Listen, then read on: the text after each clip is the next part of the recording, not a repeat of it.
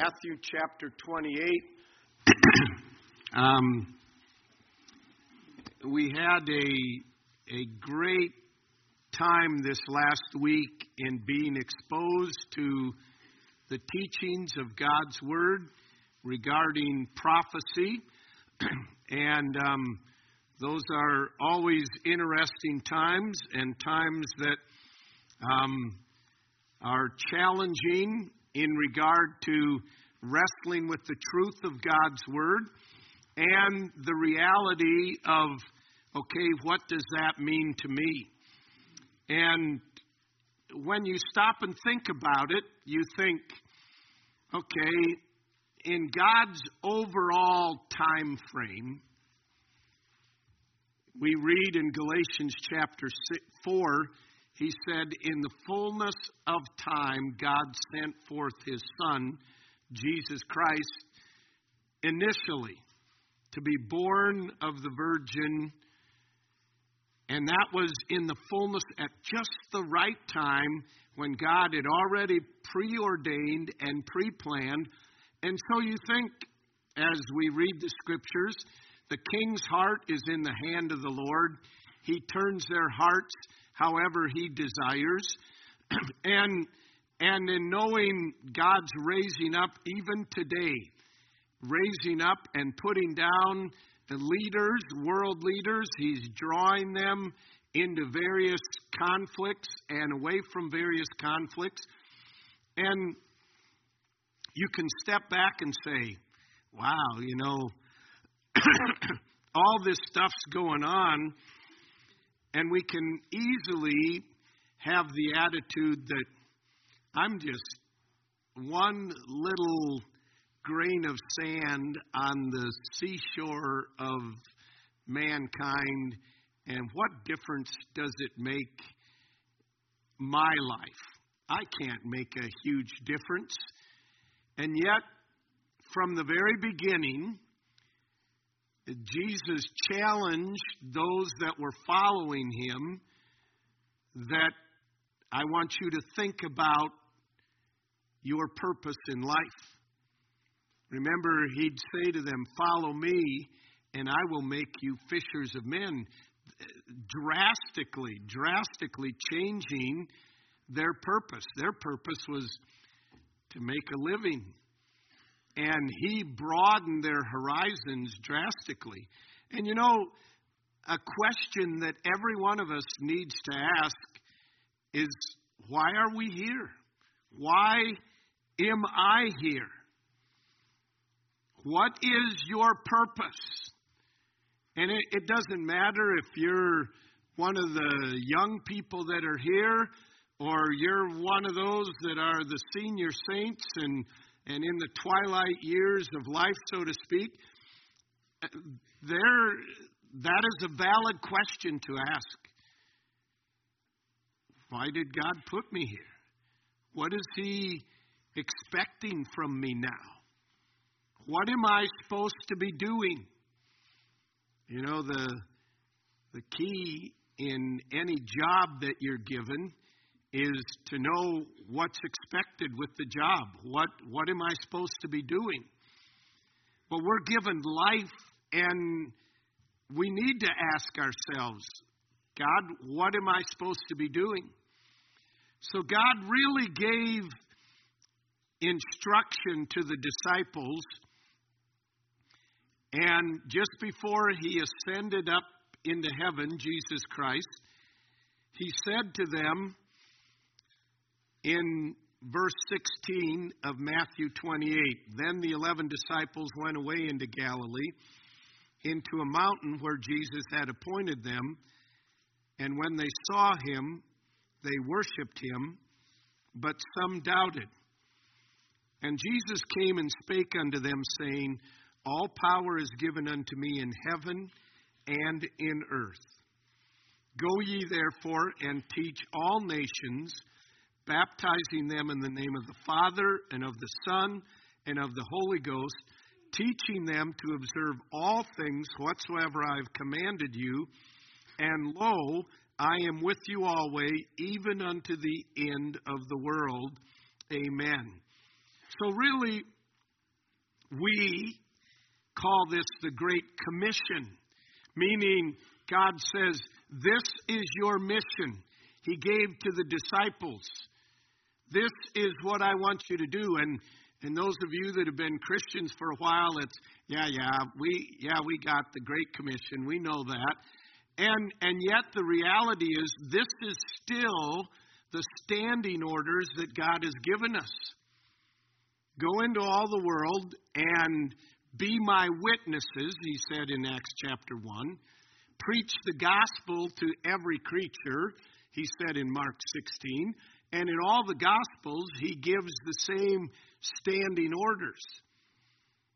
That we are to purpose, as we have been called to follow him, to go and share the message of Jesus Christ so that others can respond to it and follow him. It really is from Jesus Christ and that small group of disciples that he initially started with, that has been going on all the way up until today. We, as believers today, are the ones that are on the playing field, if you please. I mean, think of this miracle. This Jesus Christ giving to these small group of believers this commission, this command. And he said, I want you now to go out and share the same thing. And I want you to be reproducing yourself. And ever since that small group, 12 men, from that, the gospel has spread throughout the whole world, through generation after generation, through dark ages, literally the dark ages, where they tried to squelch and put out the light of the gospel. And yet, it came down the line to the point that if you're here today as a believer, there was someone that had the gospel, that shared the gospel with you, and God's Spirit worked in your heart, and you responded to the gospel, and now it's to you. And when you realize God designed everything to reproduce. From the very beginning, he created all of these animals and plants, and he intended them to reproduce after their kind. They didn't transition into another kind, as evolution would have you believe. They were to reproduce after their kind. I mean, this isn't profound. Life would cease if there were no reproduction. And in the same sense, Jesus Christ said to his disciples and to us, as a follower of Christ, I should reproduce followers of Christ. As a church, we should reproduce churches of like mind. We expect it in everything else. Many of you have fruit trees and blueberry bushes, and you are not content to go out to your blueberry bushes and say, wow, they're nice and green, they look healthy, but there's no fruit on them. Oh, well. You don't plant blueberry bushes for shade. You plant blueberry bushes for fruit. God didn't put us as Christians here to be healthy looking, vibrant, green, healthy looking leaves on the blueberry plant and not produce fruit. The goal is not, we often say, our goal is to glorify God. It's to be Christ-like. And indeed it is. But why does God want, if you please, little images of Christ running all over the face of the earth? He wants it so that others can come to know Christ and know the forgiveness that He came to give. So we ask ourselves, do I have something worth reproducing? I mean, even as a church, we ought to ask ourselves, is this church worth reproducing? So we send Seth Meyers to South Africa. And really, what we want him to do is reproduce a church like this one. I don't mean like this building. I don't even mean functioning the services like this.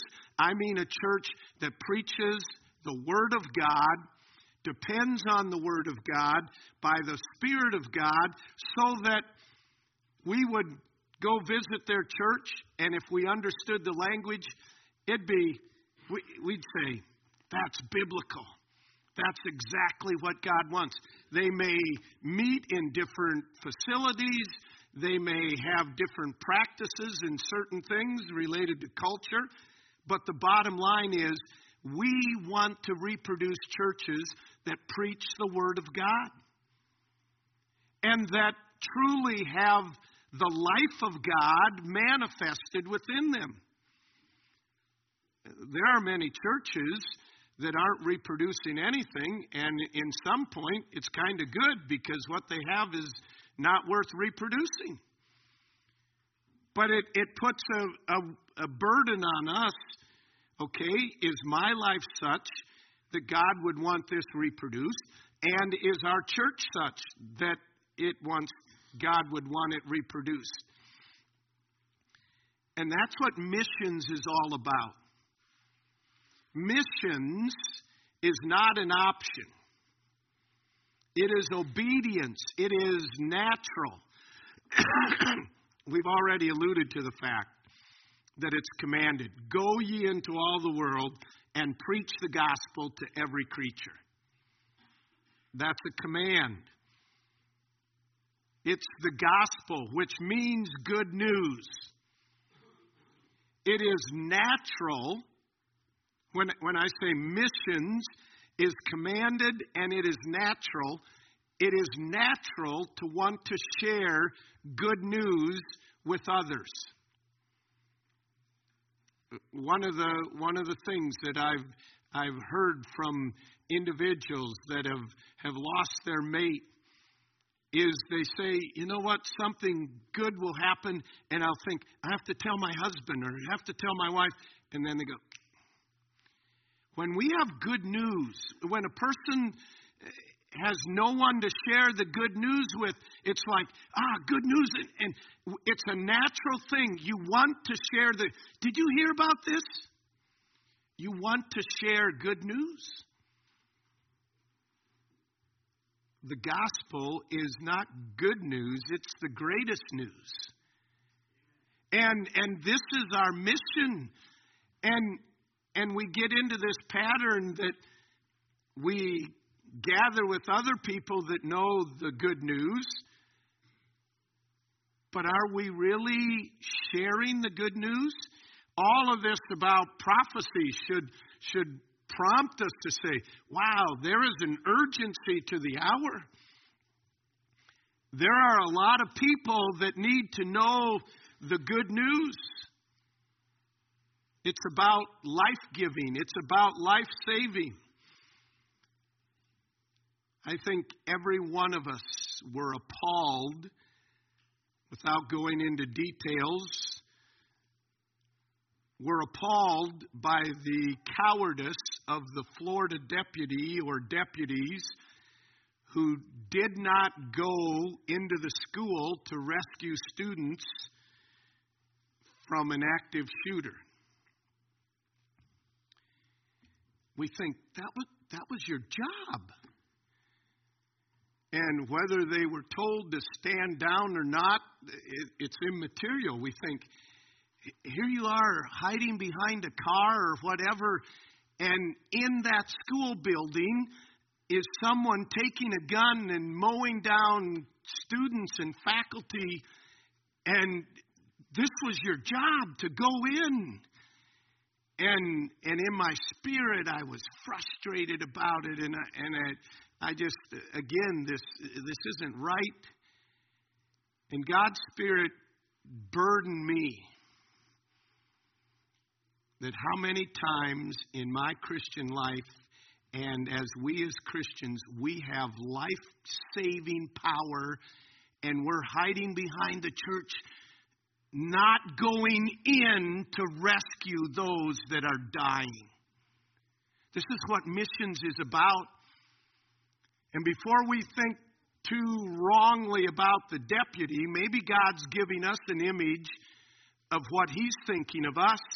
He hasn't given us a stand-down order. There's no order that's come that said, let's take a moratorium on sharing the gospel. He commanded it. This is our mission.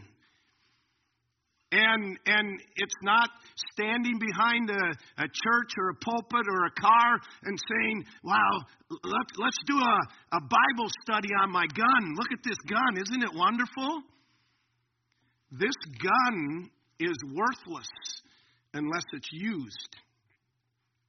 The power of the Word of God can never change a heart and life unless we're instruments to carry that to others. That's why God's left us here. He hasn't left us here just to try to put on these Christian graces, to put on the Christian graces so that we can make a difference with the lost. And the difference that makes, and this isn't something, well, to be a super Christian. No, it's not an option. It's a matter of obedience. It's natural. And missions is not hiring someone to do the job for me. I'm going to hire John Leonard and the Hansons and the Changs and the Leonards. I'm doing missions. I'm giving money to send them over there and do that. No, first of all, it begins with us doing it here. Reproducing. Well, am I doing it here? Am I caring for the lost? Am I trying to develop relationships in which I can minister to others? And then, as we send a missionary to Brazil or partner with them, it's not, God bless you, see you later. We are co-laborers together with them. We are co-laborers together here. Some plant, some water, and it's God that gives the increase. So our mission here is plant, plant, plant, water, water, water, and trust God to give the increase. But if you came to some of the men in the church that farm, and you come April, well, do you have your crops planted yet? No, haven't got to it. May, do you have your crops planted? No, haven't got to it. You're thinking, it's getting a little late. Has the weather been bad? No, not so bad, but I've had a lot of work to do. I'm doing a little more research on the seed corn. June, do you have your crops planted yet? No. You'd think, this guy doesn't get it. Jesus Christ comes to us and says, have you planted any seed yet? No, I don't know all about it yet, so no. Have you planted any seed yet? You can't water seed if it's not been planted. And this is missions. It's not, well, I'm doing my job. I'm given to Faith Promise Missions, and we're sending missionaries. That's good. But what happens right here?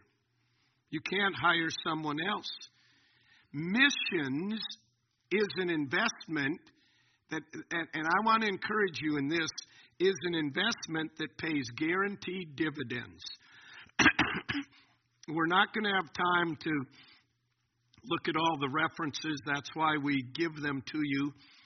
But when I invest in missions, either planting and watering seed or even giving to help in the missions endeavors,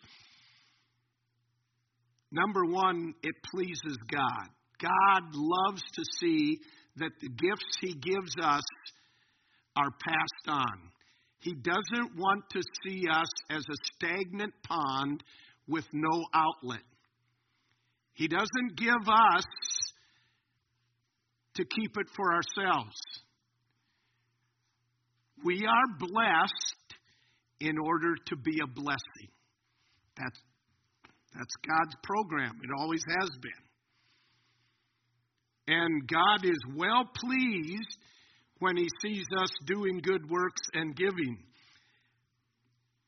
Next, it guarantees provisions of grace. We pray, God, would you give me grace to respond to this situation? Would you give me grace in life? 2 Corinthians chapter 9 is a passage that talks about God's desire for us to be giving. He that sows sparingly will reap sparingly. He that sows bountifully will reap bountifully. The Lord loves a cheerful giver. But let me read to you 2 Corinthians 9 and verse 8. And I want you to notice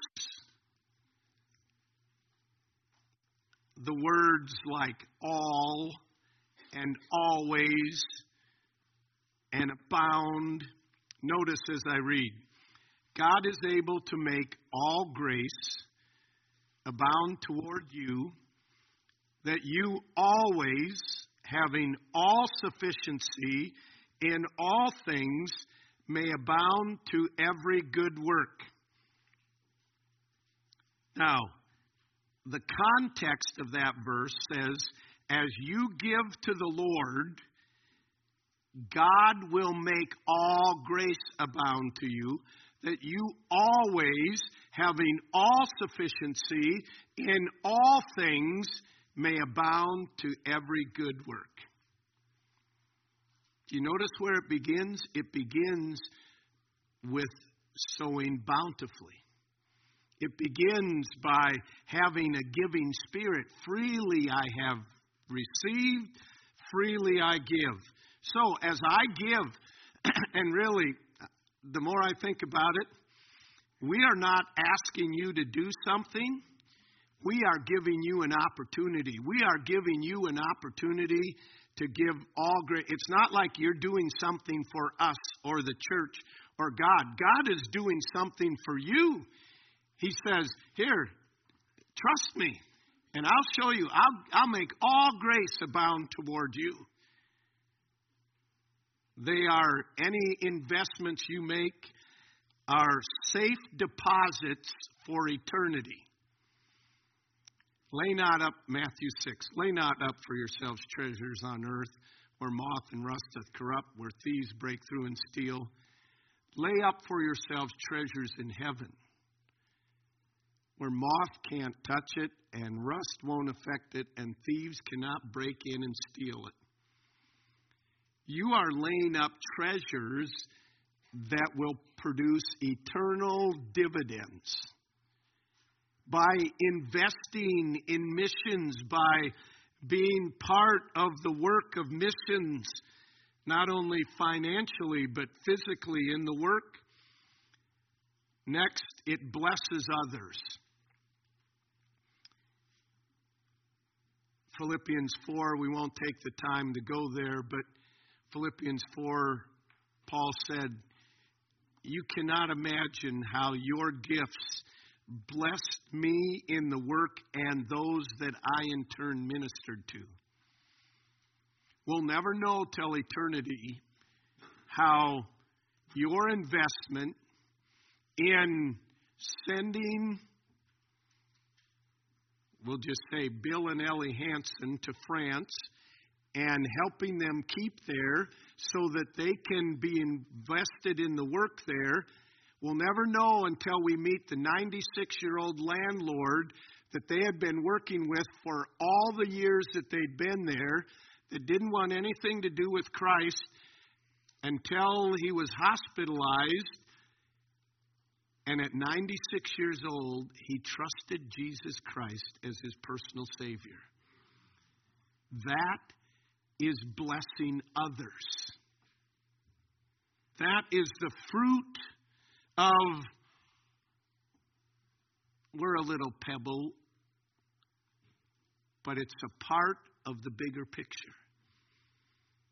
You never know the fruit of Jay Chang in Thailand and going in and ministering to people and taking them a Bible, the first Bible that they've ever had, ever seen. And they read and hear of God's love and forgiveness to them and the joy when they trust Christ as their personal Savior.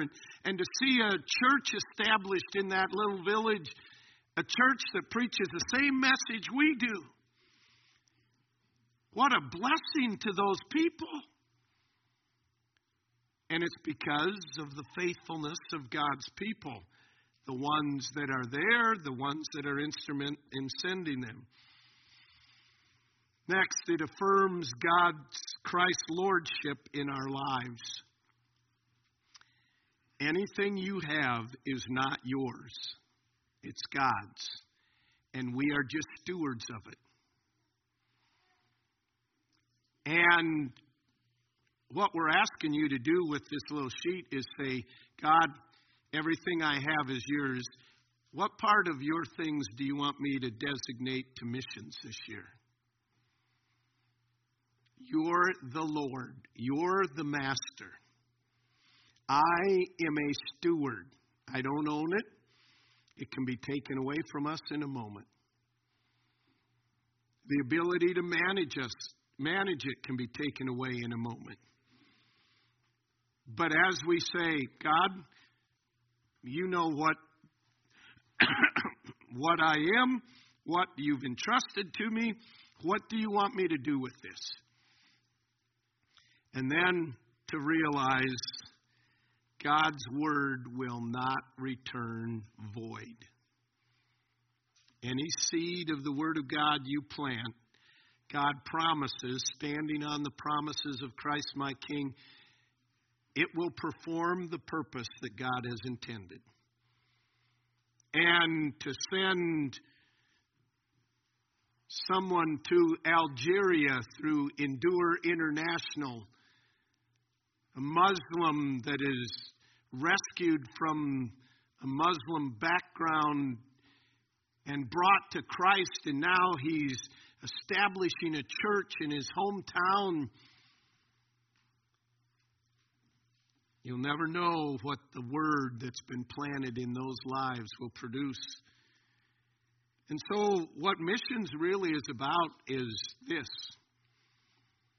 Spread the word, spread the word, spread the word. Live it. First of all, live it in our own personal lives. Share it in our own homes. The first place we ought to be making disciples is in our homes. Live it, share it, beginning in our homes. You've heard it over and over again. The light that shines the farthest shines the brightest at home. You don't become a missionary when you go to Timbuktu, where we are to be a missionary here. Spread the word, live it, live it, live it, share it, support it. Any opportunity we get to help support, encourage the promotion of the Word of God, we ought to be both feet in on that. That's why we're left here. It's not for God to do for us. It's for us to serve Him. And so it is. It is a situation. Okay, God, why am I here? You saved me to make me a fisher of men, to be a part of your worldwide program. I mean, think of that.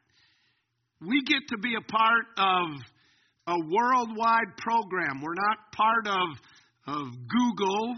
We're not part of IBM or Ford or Chevrolet.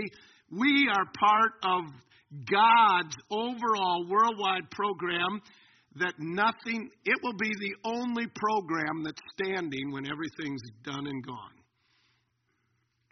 The greatest businesses in the world will all crumble, but God's work will remain. When everything is, and we get to be a part of that. We get to be a part of that. I mean, we all attach to things that we're familiar with. This last week in the NCAA basketball tournament, Buffalo University, University of Buffalo, a little university, knocked off Arizona.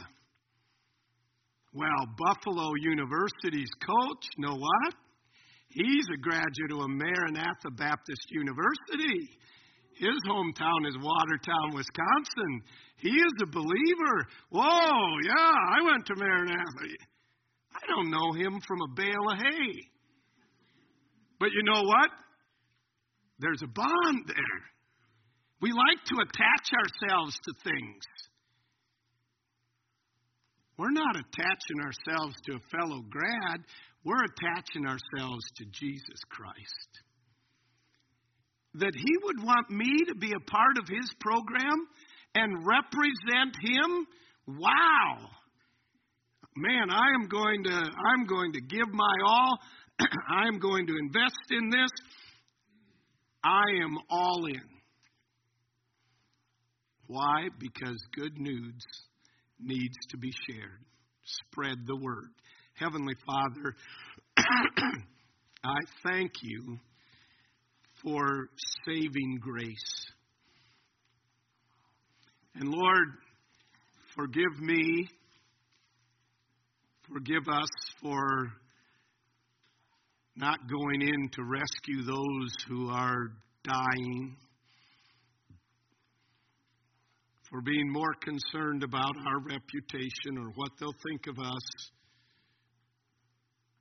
or the inconvenience that it might be. And Lord, I pray that You would bring a revival of love for You that is seen in responding as a love for other people to share the good news with them. So Lord, may we take serious this in every area. May we acknowledge that You are the owner of everything we have. And may we seek Your mind as to what You would have us to do, to lay up treasures in heaven, to bless others, to please and bring delight to You, and Lord, to make a difference for eternity. So I pray that You'd find in us willing hearts to be a part of Your worldwide program. Lord, may our love for You be manifested in our obedience to this standing order that You've given us to go and make disciples for Your glory. We pray in Jesus' name. Amen. Let's stand.